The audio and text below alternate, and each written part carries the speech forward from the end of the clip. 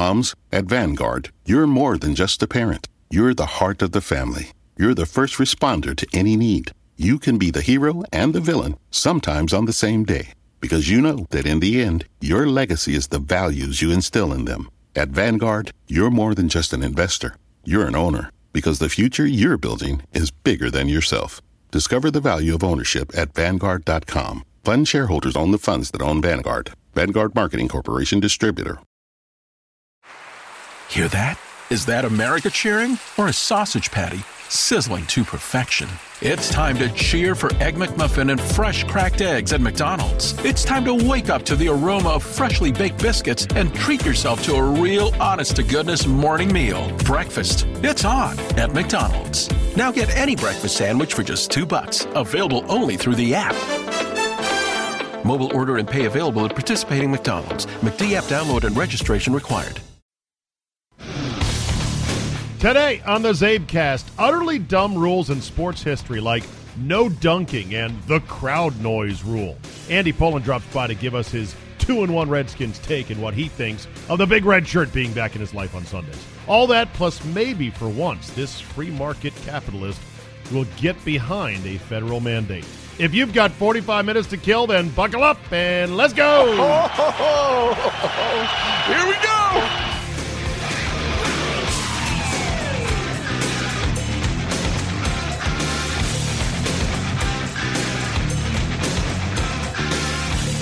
Tuesday, September 25th, 2018.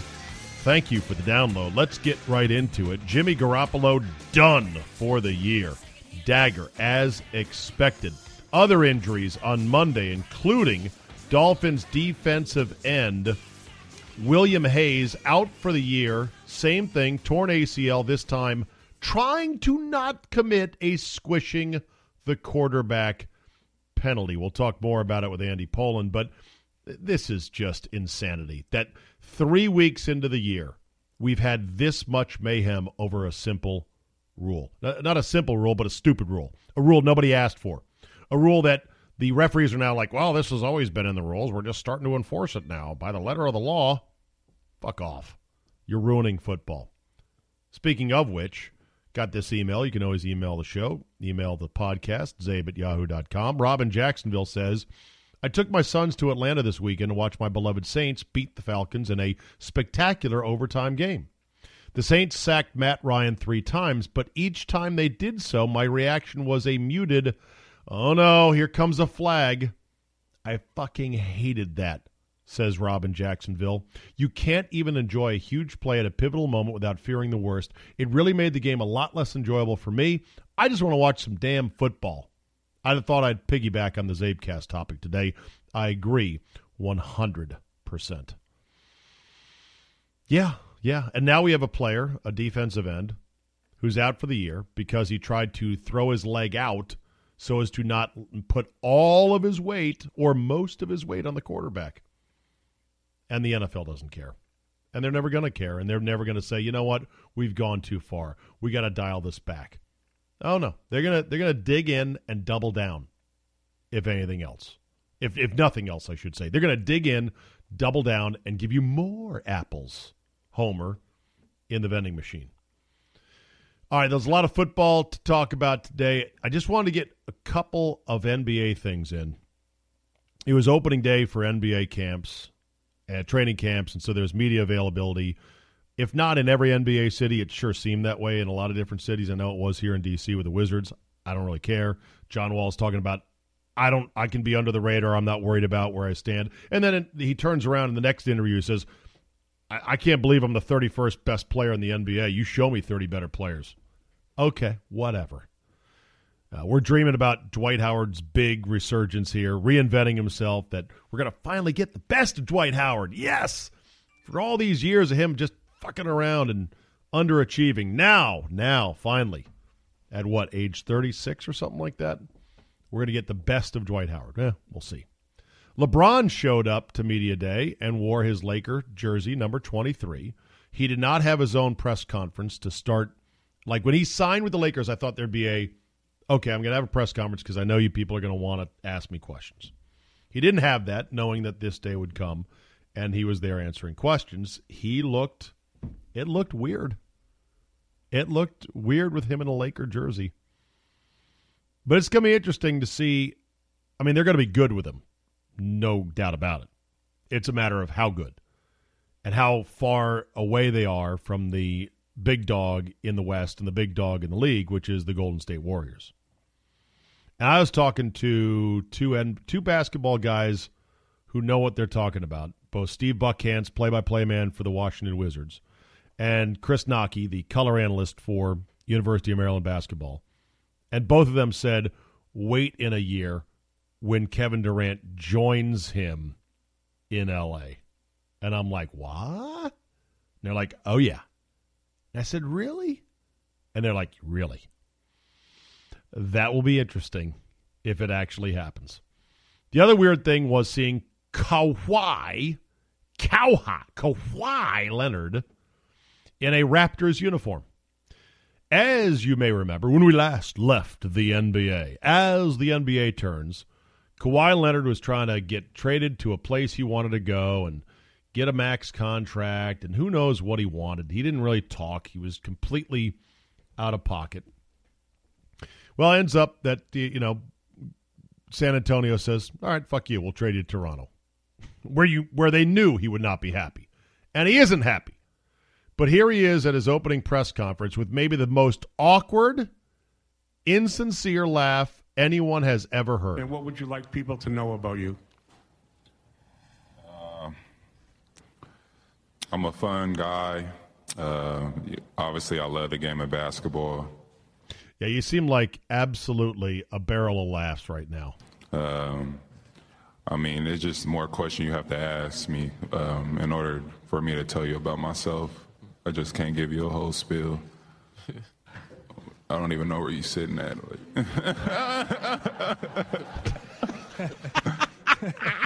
I don't even know where you're sitting at, because he was up on the podium and it was very dark around the room where the reporters were. You got to ask me more. I can't just riff on myself. And then that laugh over, I don't even know where you're sitting. Just can't give you a whole spiel. I don't even know where you're sitting at.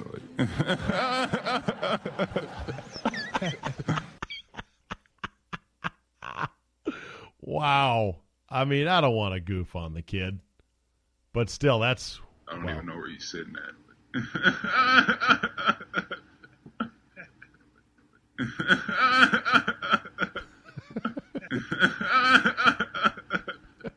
It's just so wrong. All right.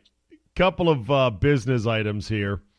So funny. I mean, I love the feedback. Give me all the feedback you want. Give me the positive. Give me the negative. Give me the brutally honest. I take it all in. Try to process it. I average it out because there's a lot of conflicting feedback. Like, for example, my longtime golf buddy, golf writer, lawyer, Jay Flemma, he texted me. He's like, texted or emailed or left a voicemail or something in which he's like, man, you got to step it up. You can't open with that weak shit like that, the clickbait story about Kevin Costner and the penis enhancement ads that you saw on MLB.com. That's weak, man. You can't open with that shit. Like, okay. Another guy said the exact opposite. He was like, oh my God, that was so great. I was laughing my ass off. I couldn't believe it. And I was wondering why, indeed, that would be on MLB.com. I still don't have an answer as to why does MLB.com, a reputable website, have such utterly shameless shit clickbait for penis enhancement. I guess the sheer numbers of, well, MLB.com gets 1 trillion hits, and the penis enhancement, industry is like, well, we'll pay you this much money, and MLB is like, fine, put it up there. What do we care? Stiffen your bat while you're reading some box scores. Yay. And then when it comes to the premium subscription, I have said over and over, and I'll say it again, you are not getting your $5 worth yet in terms of pure value for just getting the Friday 5 Ways Football podcast. We are now we're going on our 4th week, so we've had 3 episodes. We're less than a month into this. I'm starting to add more stuff. It's going to take a little time to ramp up. I've said all along that basically this is a affinity buy for you, $5 a month to support me, support these endeavors, and to give me the oomph and the encouragement to keep building on and to keep expanding. And you people have responded in tremendous numbers. And if you don't want to buy the Friday show, don't. Absolutely don't. Just listen to these 4 days for free at your leisure and carry on. But I get these emails. Actually, this is a tweet from one Liam D. He writes, "This is America. Get sponsors. We won't pay for your mansion, multiple TVs, camera fetish, drones, director's chairs, etc., especially for a pussy version of PMT," meaning Pardon My Take. I listen to Pardon My Take. I enjoy it. "A couple of F-bombs coupled with PC, I don't want to lose my other job for stuff I stay here, is worth $0. And then he follows it up with, and I hate to say that because I'm a big fan, "Expecting people that make $15 per hour to support your lifestyle is absurd." Liam D. has 1 follower on that particular Twitter account. I find that so fascinating. I'm not expecting anybody to do anything. I'm offering you, if you want it, have at it. If you'd like to support, I appreciate it. Otherwise, don't. He gets so mad. My mansion, my multiple TVs, my camera fetish, my drones, my director chairs, etc. Trust me, the podcast is not paying for any of that. Okay? And I don't necessarily need this income to live, but I would like to create something that can be a sustainable business and a revenue stream that is also something that people happily either pay for or listen to sponsors. Now, there's going to be some sponsors at some point. I know there will be. And then people can complain, I'm paying you $5 a month. I don't know why I got to listen to sponsors or ads the other 4 days a week. This is bullshit. Okay? Well, then unsubscribe. I don't lock you in for a year. Just come and go as you please. Subscribe, unsubscribe, blah, blah, blah. I love how Liam says, "This is America. Get sponsors." How about "This is America"? Charge money. Get money. I don't know what part of America I violated by asking you to subscribe if you want to support. My marketing guru, web guru, podcast guru, Chris Broussard of enlutions.com, ding, says, he sent me the list of countries that have downloaded the Zabecast. He says, see attached, 104 different countries represented. Those of interest include Pakistan, Nepal, Burkina Faso, Uzbekistan, Trinidad and Tobago, Senegal, Mongolia, Vietnam, Ukraine, Bahrain, and Bolivia. He says we're huge in Bolivia, over 159 downloads. Still waiting on most of the communists who are holding out. Cuba and North Korea are at 0. We did squeak one in on Argentina. Ha ha. I think I'd be freaked out if North Korea did show up as a download to the Zabecast. I'm like, hey, wait a minute. They're going to hack into this thing somehow. Africa, he says we've got a long way to go, although Morocco, Kenya, and Tanzania are off the board, as well as Senegal, Nigeria, and South Africa.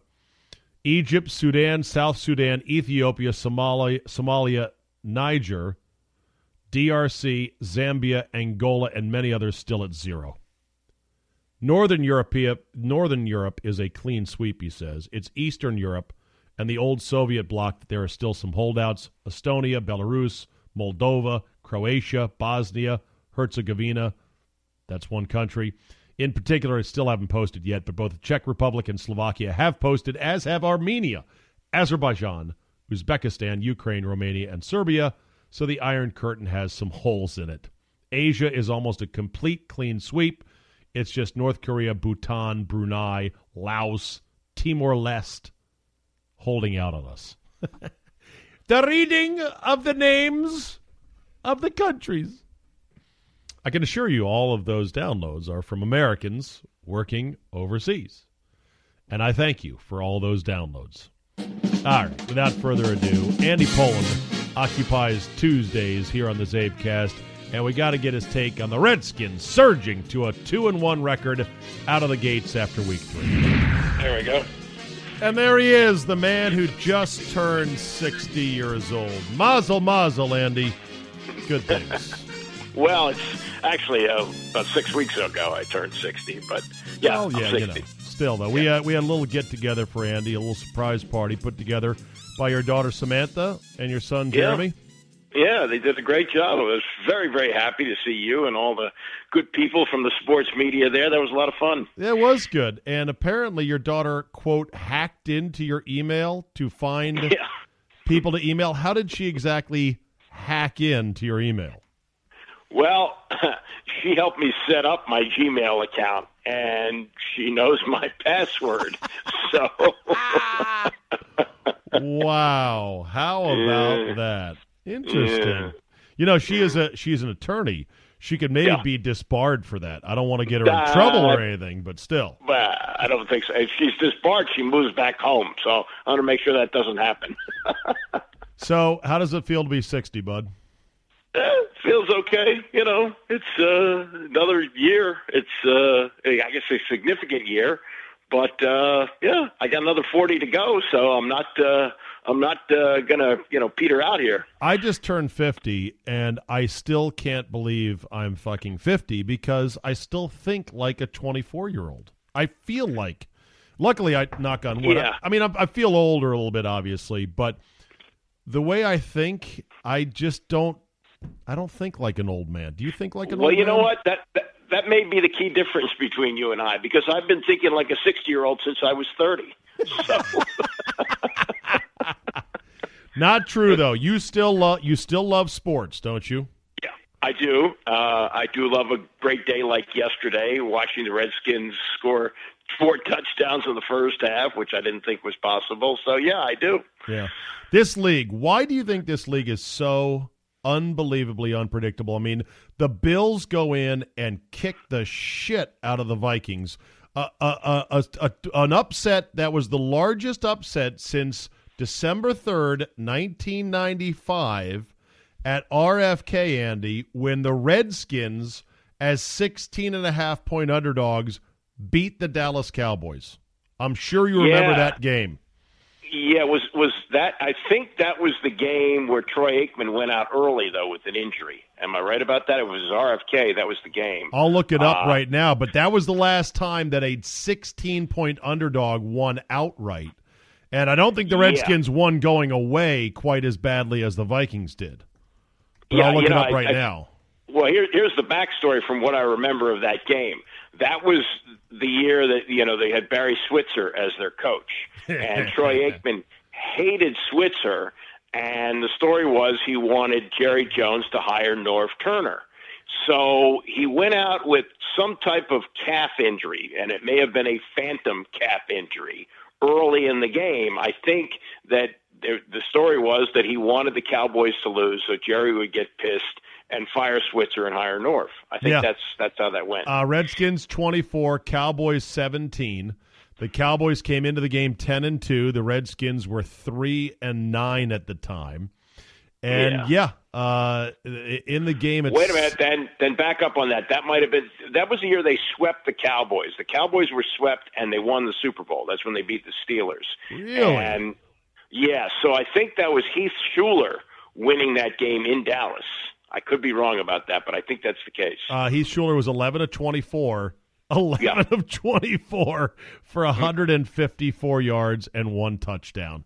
Yeah, so the game that Aikman went out was the game at RFK, and then Schuler winning in Dallas. So that would make sense. They would be a bigger underdog on the road. Yeah. That makes sense. Aikman was 29 of 47 for 285, and somehow the Redskins won that game. Yeah, amazing. With Henry Ellard and Terry Allen at wide receiver and running back. Well, why do you think the NFL is so unpredictable? What do you think I think it is? free agency has a lot to do with it. I really do. I think that has leveled things out, and you can have games like this. Also, I think especially early in the season like this, where the preseason is completely nothing now, that your teams are finding themselves in these early season games. And I don't think you'd have a game like that late in the year, but this time of year, I think it makes some sense. That there's just do you think the Vikings were just totally off, or do you think the Bills came in jacked up like they're on the most powerful drug in the world, saying we're going to kill these guys? It doesn't make sense. They had a player quit at halftime of their previous game. I know. The Vikings had a great game. Now, maybe you could say, they left it all on the field against the Packers, but I don't think so. I think it was just a case of the Vikings looking at the Bills and going, Bills. You look at them, they're a mess. They can't win a game. They can't keep players on their team from quitting at halftime. We should take care of them easily. So I think there's that mindset. You do think that pro teams do take other pro teams lightly when they absolutely should not? Yeah, of course. Yeah, and I think the Redskins took the Colts lightly. Yeah, they did, and they had no right to. But that's just the nature of football, and I think it's the nature of the head coach, too. Now, that may ultimately pay dividends down the line, but I think that he does not keep the pressure on them to continue to win games, and that's why I think they overlook the Colts. How do you feel about this team now that they're 2-1? I really don't know. It's hard to tell. Look, how what's we the feel best about thing? them? Yeah, what's the best thing we got going for us right now? What they have now, right? Payne and Allen. They have a defensive line, and the defense does appear to be better, and that they have a quarterback who knows how to play. I think that, to a great degree, he's at least more experienced than Kirk, and that he's able to win these type of games. I think another thing is that Gruden's game plans, while this one was very good yesterday against the Packers, he clearly wasn't ready to play the Colts. He comes out of that game saying, they played a soft cover 2 zone. Well, that's kind of basic. Why weren't you ready for that, Right. And in this game, if you looked at the numbers, the Packers were, A, giving up points, and B, giving up yardage on the ground. Teams are averaging 4.6 yards a carry against them going in. So to see what Terry Allen did is not that shocking. Yeah, even though I'm excited about Payne and Allen and Ioannidis. Yeah. There are other guys that are not necessarily stepping up. The secondary for the Redskins appears disorganized at best, and they give up plays. I mean, if Lance Kendricks doesn't catch that ball, or if he does catch that ball, who knows what the game could have been. That was a dagger of a drop. I told my friends in Green Bay, or in Milwaukee, I said, you got to cut Lance Kendricks for dropping that pass, if for no other reason than to send a message to the rest of the locker room that says, we're not fucking around. We don't need you. If you can't catch a pass like that, we can't have you on the team. Yeah. Well, you do it. I know you do a spot with them every day in Milwaukee. Don't they hate Mike McCarthy, even though he's won a Super Bowl? Isn't he kind of It's funny because the two DJs, Bob and Brian, have finally come around to not liking him. Bob more so than Brian. Brian is coming around a bit more slowly. A good number of listeners up there are now convinced, even though I've been banging the drum to get this guy out of there. I said after the Seattle debacle where they blew a 15-point lead in the fourth quarter, I said, he's got to go. I said, change it out. Who are we going to get? Who's better? I mean, yeah, he won a Super Bowl. You know what else he has done since he has been there? Hasn't been back to another Super Bowl, much less won another Super Bowl. He's been there 13 years, and he has one appearance to show for it with both Favre and with Aaron Rodgers. That's true. 2 Hall of Fame quarterbacks and only 1 Super Bowl win. That is, and that's a good point there. And John Madden said when he retired after 10 years with the Raiders, after 10 years they get tired of you. They tune you out. You know what though? This is the only downside to not having an owner. If there was a billionaire owner, that billionaire owner would have said at least a year or two ago, we got to change this guy out. But they move so slowly. They are so conservative up there. Mark Murphy is the team president, ex-Redskin, good guy, smart guy. but they're just so very cautious. I feel bad because I feel like McCarthy is wasting Rodgers' career right now. Yeah. Well, now you got all these problems in Pittsburgh, too, and they do business the same way. Mike Tomlin, only the third coach they've had since 1968 or 9, something like that. Exactly. All right, so let's see. So the Redskins got a good front three, finally. Mm-hmm. The O-line is pretty good. Peterson, how much more can AP continue like this? I still think there's an injury that's going to happen. I can't believe that he will turn in performances like this week after week. I really can't. But, when they needed him to be good, he was very good. And maybe he's not as good as he was in his prime, but he's better than anybody else they've had around here since Alfred Morris. And Morris may have been a product of the scheme. I was going to say, isn't AP the most exciting runner? Like that run, the big one on Sunday where he does the classic burst, cut, and gallop, and you're like, shit, that was sweet. We haven't had that since probably Portis, because Alfred was more of a straight line runner, a one-cut guy that was scheme dependent with that zone read with Robert. Yeah. No, the Redskins in their history have not really had a running back like that. I mean, the classic ones, John Riggins was a plow horse. Right. Larry Brown was like a battering ram. Portis, yes, to some degree, but this guy has got much more wiggle, and he's big. I mean, he's a big back with moves. We really haven't seen that here ever. He'll be the second Redskin Hall of Fame, third Redskin Hall of Fame running back. Riggo is one. I think and that's it. Taylor? Well, Taylor came out as a running back out of college and was converted to wide receiver. Right. Yeah. Retired, by the way, with the most receptions of anybody. But isn't he in the Hall of Fame? I need to look that up. Yeah, he's in. But as a wide receiver. Got it. And same thing with Bobby Mitchell, who started out as a running back in Cleveland with the Browns, was a running back here for a while, but better known as a wide receiver. Who was the worst running back we ever had? Just a guy that was supposed to be good, hyped, and just totally sucked. Well, there was a guy, why is his name escaping me, but he came out of Notre Dame, and he was, I think, a rookie in 93. Ricky Urbans? No, Ricky Urbans was before him. And he was from USC, okay. Yeah, but he had 1,000 yards, but he had like 3 75-plus yard games, and then the next year he got hurt, and that's when they kept, Terry Allen coming here is a very similar circumstance to Adrian Peterson. Terry Allen had torn ACLs in both knees. And former Viking. And former Viking, yep, that's true. And they brought him in, and it was sort of, he's a veteran. Let's see what he's got left in the tank.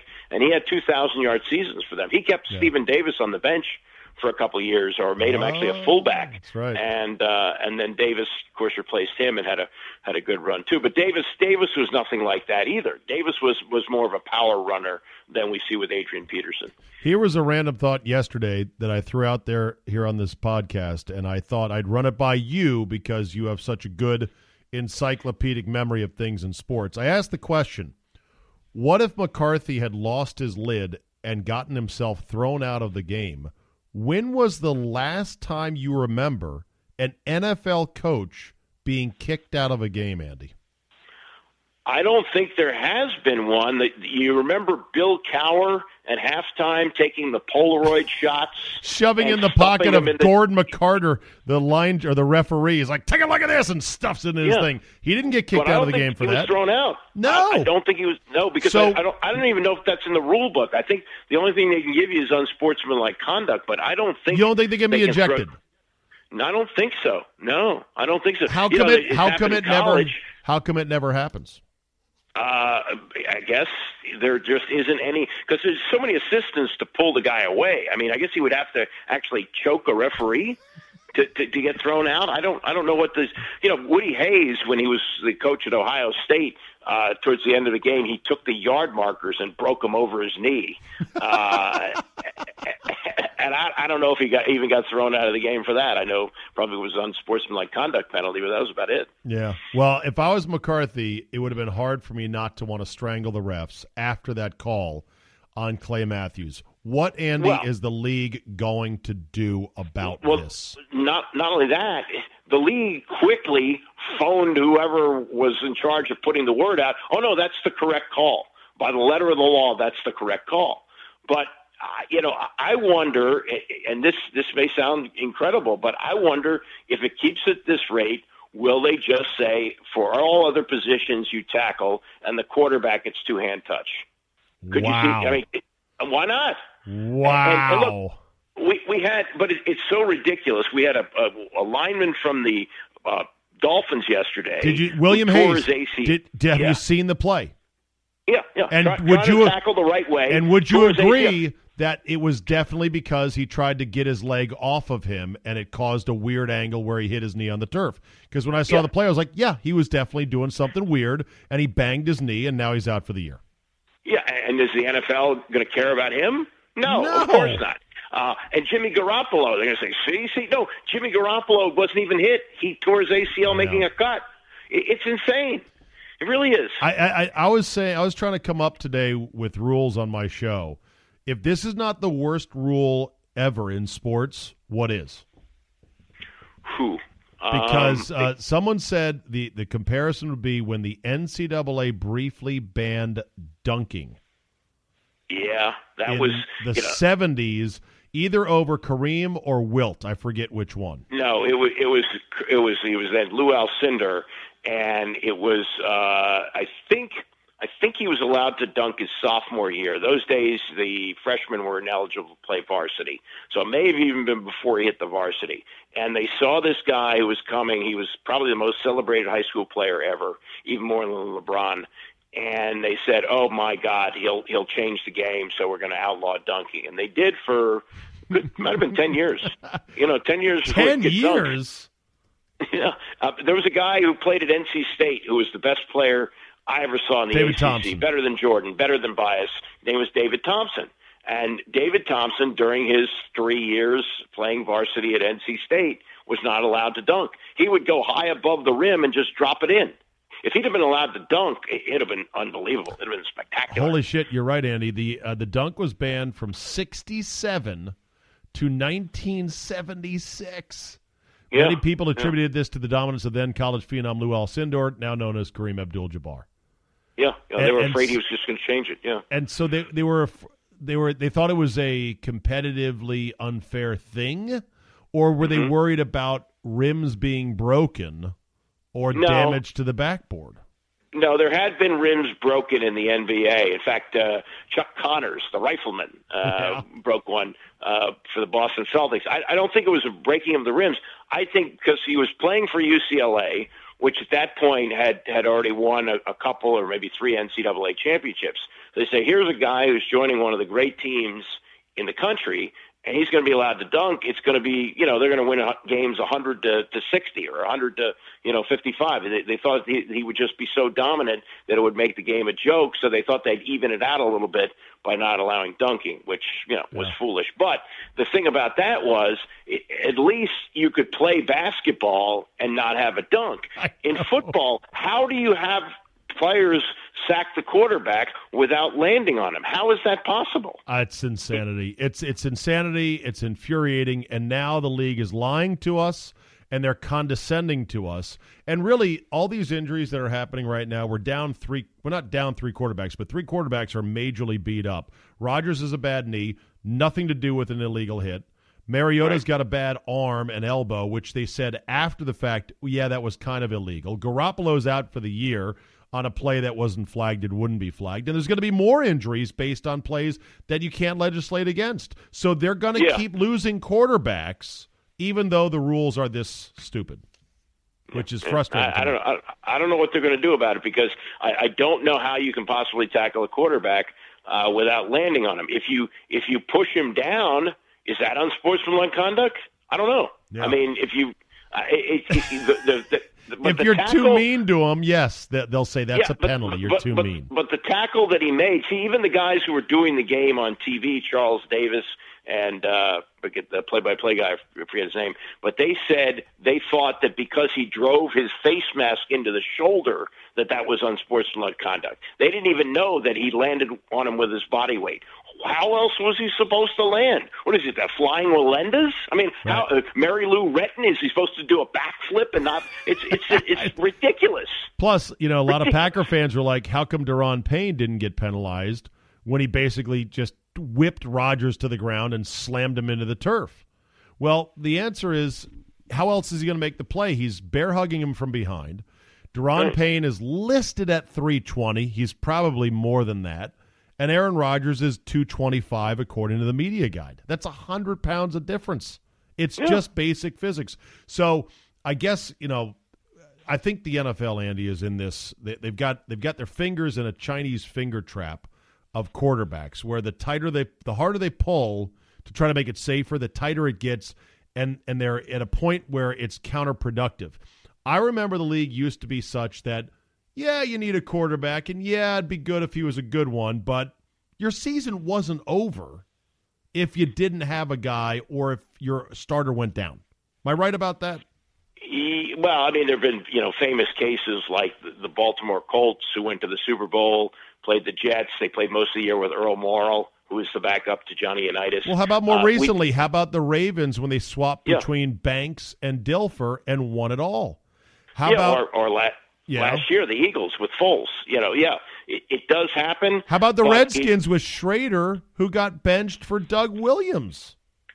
Yeah, Schrader was a project guy. Williams was a retread and an old vet. These were not franchise quarterbacks. Like, you can't replicate what the Redskins did today with two nondescript quarterbacks, I don't think. Well, also, though, the game was not as dependent on the passing. That's my point, is that the NFL said, remember the famous SI cover in '93, Can the NFL Be Saved? Yeah. And it was after like a couple of 6-3 and a 3-0 game, I believe. Yeah. Well, like the Packers, I think going into yesterday, they were 1-3 in games where they had rushed for over 100 yards, and I think Aaron Rodgers had missed the 3 of those games. Right. And the feeling was, if they're running for 100 yards, there's something wrong. They throw the ball all the time. Right. Used to be a Redskin win was somewhat automatic if they ran for 100 yards. And when Joe Gibbs was coaching the team, that was always a goal, to get 100 yards rushing as a team, and that's how they would win. But now the game is they encourage the pass. They make it easier for the quarterback. They don't just encourage the pass; they worship the pass. Yeah, they obsess about the pass, and they're all about the pass. Like, I looked this up in 2000. There was in the year 2000 there was 23 1,000-yard rushers in the league versus just 13 3,000-yard passers. Last year there was only 9 1,000-yard rushers, and there were 22 3,000-plus yard passers. So that's the state of the game. 1,000 yards isn't that hard to get anymore. What is it, about 60, 65 yards a game, something like that? Andy, it's always been the same amount of yards to get per game. No, but when I was a kid, they played 14 games. So I'm just counting 16-game schedules, but still, that's where the game is. I think the NFL, if they were smart, which they're not, and if they didn't quite care as much about money, which they don't because they're greedy as shit, they would tilt the game back towards being more running balanced. How do you do it? Very easy. You ready, Andy? All right. Liberalize 2 things: offensive line holding and defensive back interference. In other words, call fewer flags for holding on the offensive line and fewer flags on defenders for defending passes. You saw how many That was the change, in 1978, which was, right. I think, also the year that they went to the 16-game schedule, that the 5 yards off the line of scrimmage, you can't hit a receiver, was changed. Because, guys like Pat Fisher used to almost tackle Harold Carmichael in the open field. And I'm not saying go back to the 76 rules. I'm saying dial it down. Tell your referees we want fewer flags in both those areas, meaning be more liberal in your interpretation of what is or is not holding. And therefore what that does, Andy, is it immediately protects the quarterbacks better because sacks will go down because guys will be able to hold a little bit more. It'll open up more running lanes, so teams will be encouraged to run more. And it'll make it harder to pass because you don't get flags all the time for easy first downs. I mean, the Redskins lived off those penalties in the first half on Sunday. Oh, yeah. Well, that's another thing. Today's wide receiver, anytime he gets breathed on, is throwing his arm up in the air to get a flag, that he thinks he should be, pass interference. So, and what that would do is then teams would say, hey, we're going to build our team with a good running game, good offensive line, good defense. And, we're going to spend for a quarterback, but we're not going to break the bank. We're not going to give Kirk Cousins $84 million guaranteed. Because look at what the Niners did. They load the boat on Jimmy Garoppolo. Nice quarterback, good-looking fella. Their season is over now, Andy. It's over. Mm-hmm. They are back to the catatonic state they were in, like De Niro in Awakenings. Awakenings, yes. They're back to the catatonic state they were before the trade last year. All because Bobby Beathard's grandson is the quarterback. Yeah, I know. Nice kid, but not going to be able to get it done. Here's another crazy rule for you. Somebody texted this in. Remember when you would get penalized as the home team if the crowd noise was too loud in the NFL? Was that with the famous thing where he said Sam Weiss said you're not in? No, that was a snowball. No, that was a snowball that was thrown. But there was a crowd thing. Really? Don't you remember referees? Yes, referees used to go up and they would stand over the ball when the crowd noise got too loud, and they would wait until the crowd settled down. And I guess in theory, you could get penalized. Although I don't ever quite remember that happening. I don't know if it was such a penalty as it was an advantage for the road team if the clock was running down, that would stop the clock if he did that, if I have that right. I may be wrong on that, but I think that's the way that was. Well, I just remember sometimes they're like, referee's coming in here, crowd. The quarterback says he can't hear it. Remember the quarterbacks would go, like, they'd tap their helmet like, I can't hear.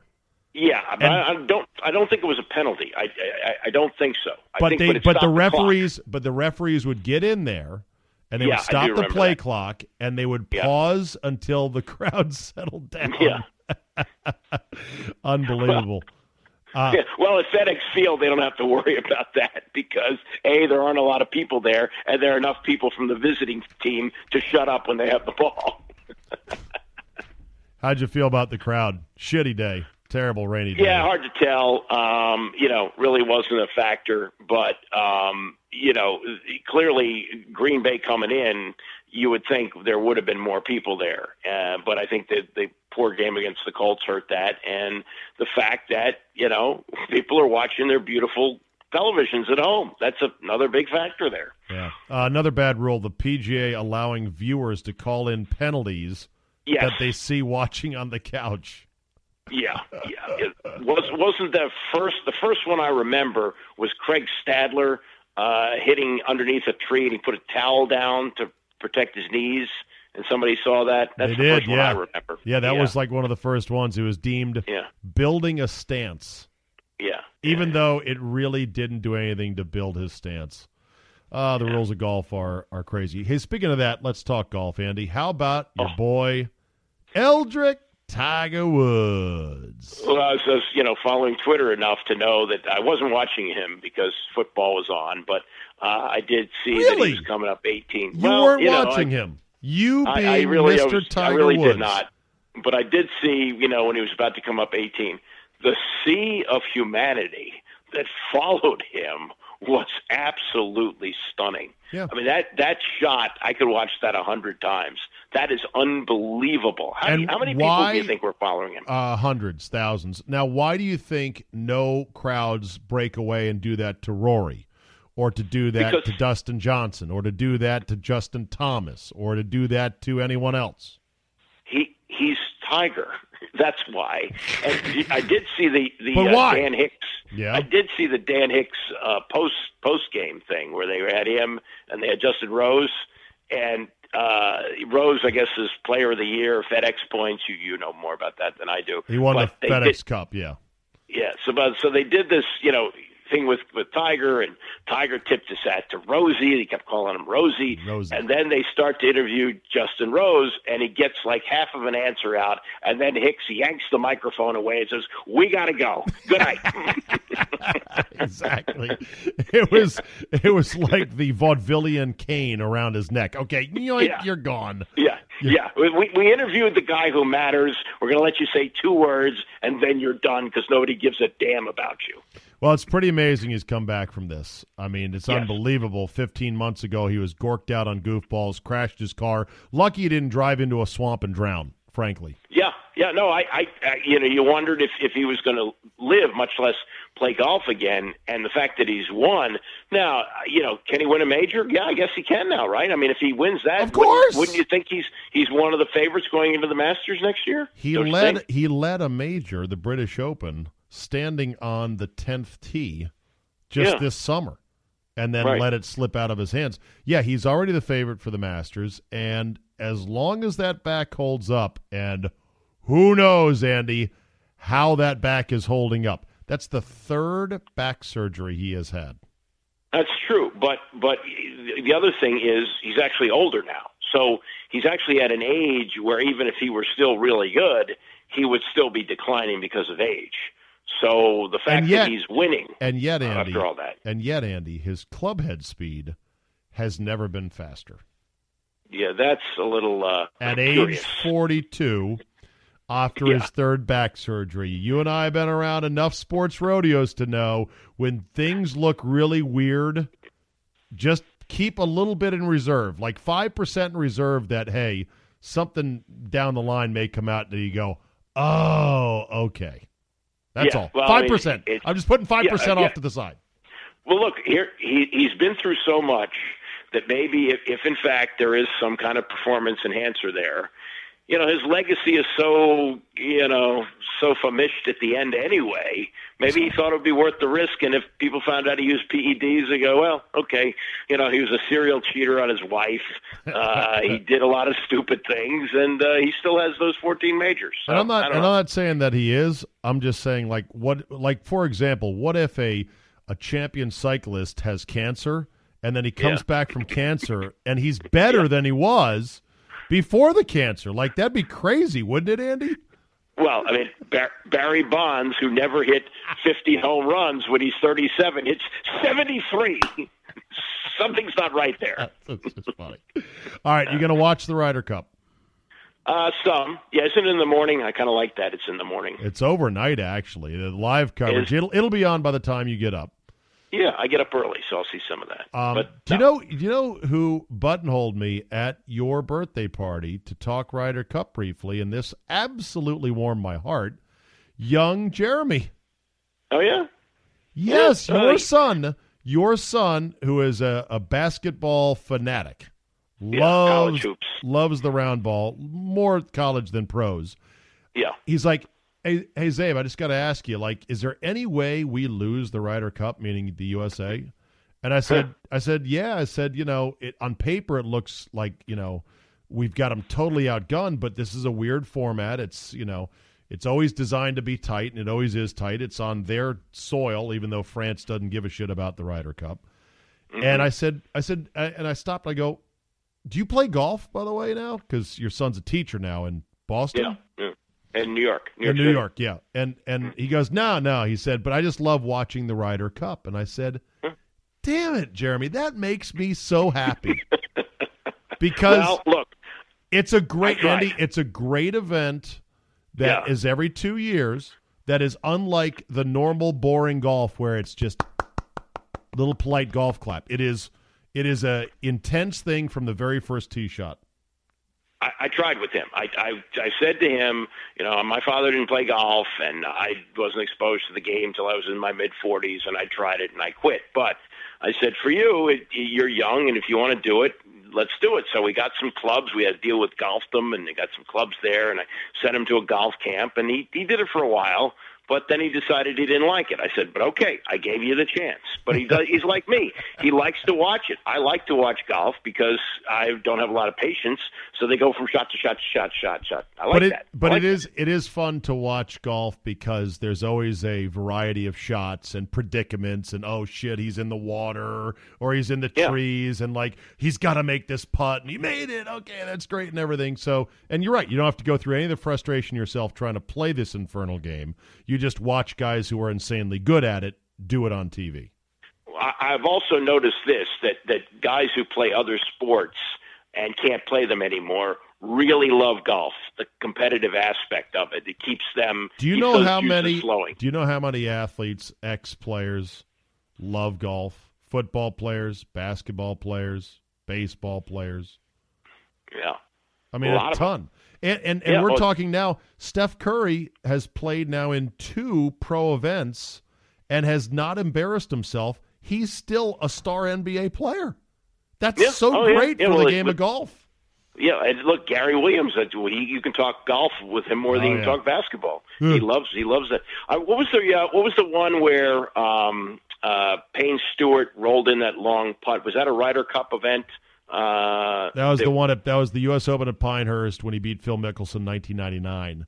And then no. This was a team event. A Ryder Cup at Brookline when he was playing Monty in singles on Sunday.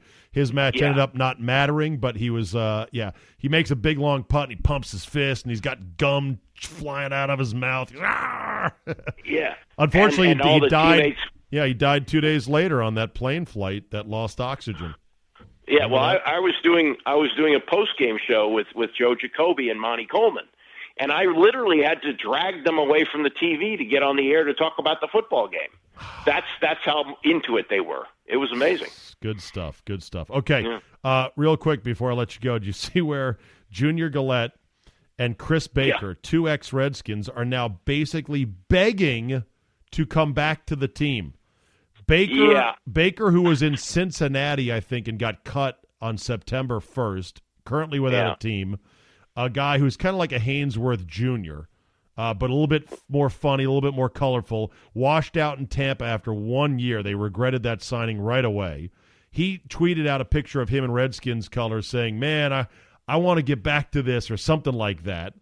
And then you got Junior Gillette basically lobbying the Skins via Twitter to sign him again because he turned down their offer. Pathetic. He turned down their offer to start free agency, saying, I want to shop around. Got no better offers. The Skins moved on, and then nothing happened. And now Gillette's fired his agent. He has tweeted out to all you NFL players, you don't need an agent, man.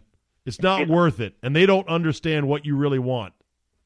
Wow. Yeah, well, he should have said to his agent, he should have said, they paid me 2 years not to play, and they paid me a lot of money. I played 1 more year, and I was pretty good, and now they're offering me $10 million to stay. I think I'm going to take that. But he bought into what his agent was telling him. Oh, no, you're a pass rusher. A lot of teams are going to line up to be after you, and they're not. And now it's sort of pathetic that he's begging on there. And also, I think there's still the feeling that the Redskin land is the land of gold. Des Bryant asking to be here. I still think the players think about the days when Adam Archuleta comes in looking for $6 million and they give him 10. Or those days are over. Or when Portis gets a huge deal, or Lavernius Coles, right? Exactly. Yeah. Right. I think there's still that, oh, yeah, Dan Snyder just throws around money. No, they really don't anymore. They don't do it that way. Yeah. All right. Very good. Andy, anything else to add this week? What else was What are you going to do on your bye week? You can go apple picking with your wife? No, not going to go apple picking. Do Jews apple pick? Oh yeah. We do that. But not with great fervor. We'll pick a few apples, but we're not going to make a day of it. But I do still have to do my deck. I have to reseal my deck, so maybe I'll get to do that.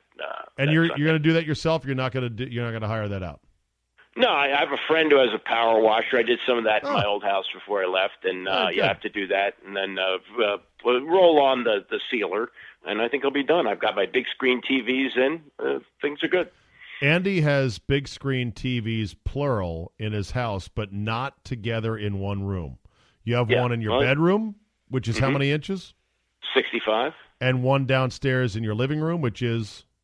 That's 60, and then the one in the basement is 65, and it's above the fireplace, wall mounted, and 4K. It's unbelievable. So you have to run around from one TV to the other. Instead I don't. I have three of what's them. Called a remote in my hand. No. It's a small device which allows me to change the channel by simply pushing a button. Dear listeners of the Zabecast, please email me and help convince Andy that unless he gets at least two TVs side by side, he's not living properly. That's all I want to do. Well, I could also, if I had an iPad, I could watch something on my iPad while I was watching the TV. Okay, well, do you have an iPad? No, I don't. Do you want one? I'm thinking about getting one, but I don't know. What if I gave you one of mine you could use? How many do you have? 2 right now. Why do you have 2? I used to have 4. I used to have a mini, and I used to have another one before that. So Best Buy has your picture posted, "Don't let this man leave"? I actually said how I got on Best Buy's no-fly zone or no-fly list for returning items. Oh, yeah, you're notorious for that. Do you know that they have a program that flags people that make an excessive amount of returns? Really? And I was on it. They're like, I returned one last thing, and they're like, and it was a long printout of a receipt. And I'm like, this can't be good. It's still printing. It's like printing the Magna Carta here. And the clerk looks at it and says, this thing here says that you may not be eligible for future returns, but there's a number down here at the bottom if you want to call and inquire more about your status. I never called the number because I didn't want to know where I stood. I just said, okay, calm the fuck down about buying shit at Best Buy. Give it 6 months off. And then sure enough, I came off the list after like 6 months of good behavior. Well, do you know what the Costco used to have this policy that you could return anything at any time? Right. And in fact, you had to call your mother when we were having this discussion once. An argument on the air. I didn't believe it was true.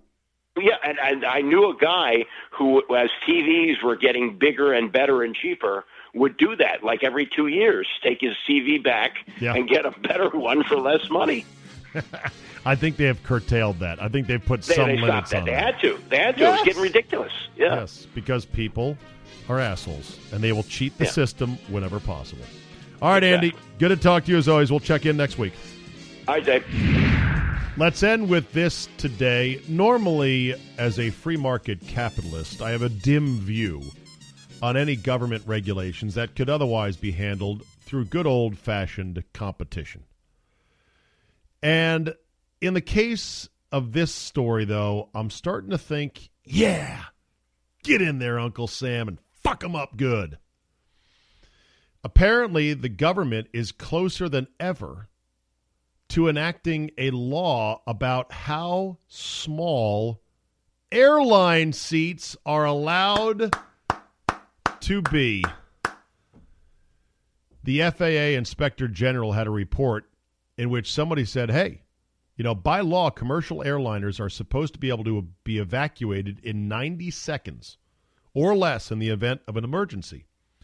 Recent incidents revealed that was taking 2.5 minutes or more with a fully packed flight because the seats are so small and there's so many people in that tight, confined space. The Inspector General directed the FAA to take a fresh look at the issue, leading some to believe that the FAA was finally about to restore some legroom on airline flights. Well, the FAA then said, never mind. They blew off the report. Nothing changed. Now dealing with the growing chorus of complaints from travelers, it appears that Congress is now going to step in and do something about it, whether it involves a safety issue or not. This from the Detroit News.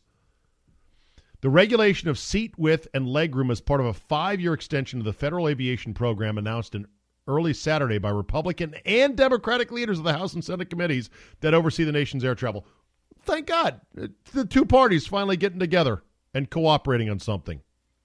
Congress faces a September 30th deadline to keep the FAA programs running. The Senate will also need to take up the bill this week, or both chambers will need to pass a short-term extension. I mean, look, here's the problem. Unlike other products, it's not easy for us as consumers to go, well, hey, United, your seats suck. We're going to go and get a flight that runs from the same airport to the same airport on another carrier that has much more reasonable seating. A, because they're all going to smaller seats, and B, with the way the modern American air system is, with the hubs and the we only have so many landing spots at this airport. So-and-so's a Delta City and so-and-so's in Atlanta City. And the fact that, we've got 3 airline companies now. They've all merged together. There's no real way to keep them from continuing to crank and crank and crank down the size of seats. And I think it's crazy that a otherwise average size person, I'm a little bit fat, I'll be honest, but in terms of width, my shoulder width, it's ridiculous. I should be granted, as a otherwise normally not super wide guy at the shoulders, you should have the right to your shoulder width on your seat plus 2 inches on either side. An inch on either side. Let's start asking for 2 inches on either side. We'll settle for an inch. But that should be mandatory. You should be able to go to, like when you get your TSA pre-check, you should be able to go to some office at the airport at your leisure and have your shoulder width measured. And they go, oh, you are 39 and a half inches? Okay. So you have a right when booking a flight to get a seat. And if the airlines don't want to make all the seats a certain width, then they've got to make available a certain amount that are at least, well, in my case, I'm guessing 41, 42 inches wide. Really haven't measured my shoulder width, but that's the biggest thing.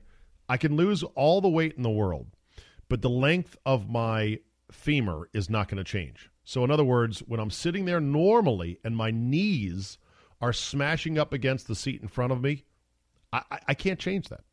I can't lose enough weight to change that. Just like as much weight as I lose, my shoulder width is never going to go down. And when I'm on a flight in a 3-gang row and there's 2 other dude bros with me, like I was coming home from Vegas, and they've got wide shoulders and I've got wide shoulders, we're done. And I'm leaning out into the aisle. Scott Lynn got his knee smashed by the cart. Not because he was being sloppy and purposely putting his leg out. He had fallen asleep, and his leg just kind of stuck out in the aisle, and bam! And they don't give a shit about hitting you in the knee with their cart. None whatsoever. Fucks given, 0 by the airline stewardesses. And you're not going to get anything as compensation for, hey, you smashed me in the knee. That's another thing about flying. I get rid of that cart. Absolutely. No drinks. You want a drink on the plane? Bring your own drink. Bring 1 drink of your own. That's it. None of this coffee. So, I got to bring a cart. We get a cart. No. Fuck to the no. We don't need that cart going up and down the aisle. Pain in the ass. But that's my airline. I'd have no carts, no drinks that we serve, no food that we serve. It's pointless. Eat before your flight or bring a snack. You're not going to die, okay? And no overhead bins. Why not? Because then people bring shit on board. If there's no overheads, nobody drags luggage in. Very easy to get on and off the flight because people only have what they can put with them. I know, it's an insane airline, but I'm just saying, I'd like to start it up, see how long it would last. 3 months, max. All right, that'll do it for me today and for Andy Pollin. Thank you so much for listening. Thanks for downloading. Subscribe, comment, and like. Tell 3 friends. If you can spare the $5 a month and you don't think it's un-American, subscribe to the premium. You think you might like the Friday show. It's only $4.99 a month. You can quit anytime you like. Otherwise, have yourself a great Tuesday. We will see you next time.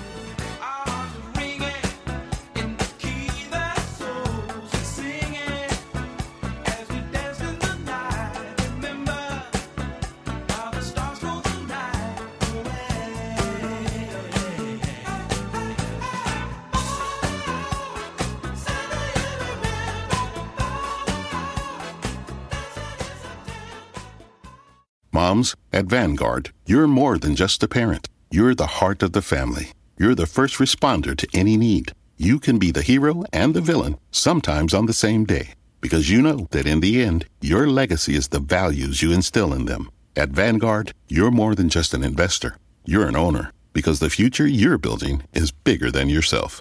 Discover the value of ownership at Vanguard.com. Fund shareholders own the funds that own Vanguard. Vanguard Marketing Corporation Distributor. Hear that? Is that America cheering or a sausage patty sizzling to perfection? It's time to cheer for Egg McMuffin and fresh cracked eggs at McDonald's. It's time to wake up to the aroma of freshly baked biscuits and treat yourself to a real honest-to-goodness morning meal. Breakfast, it's on at McDonald's. Now get any breakfast sandwich for just $2. Available only through the app. Mobile order and pay available at participating McDonald's. McD app download and registration required.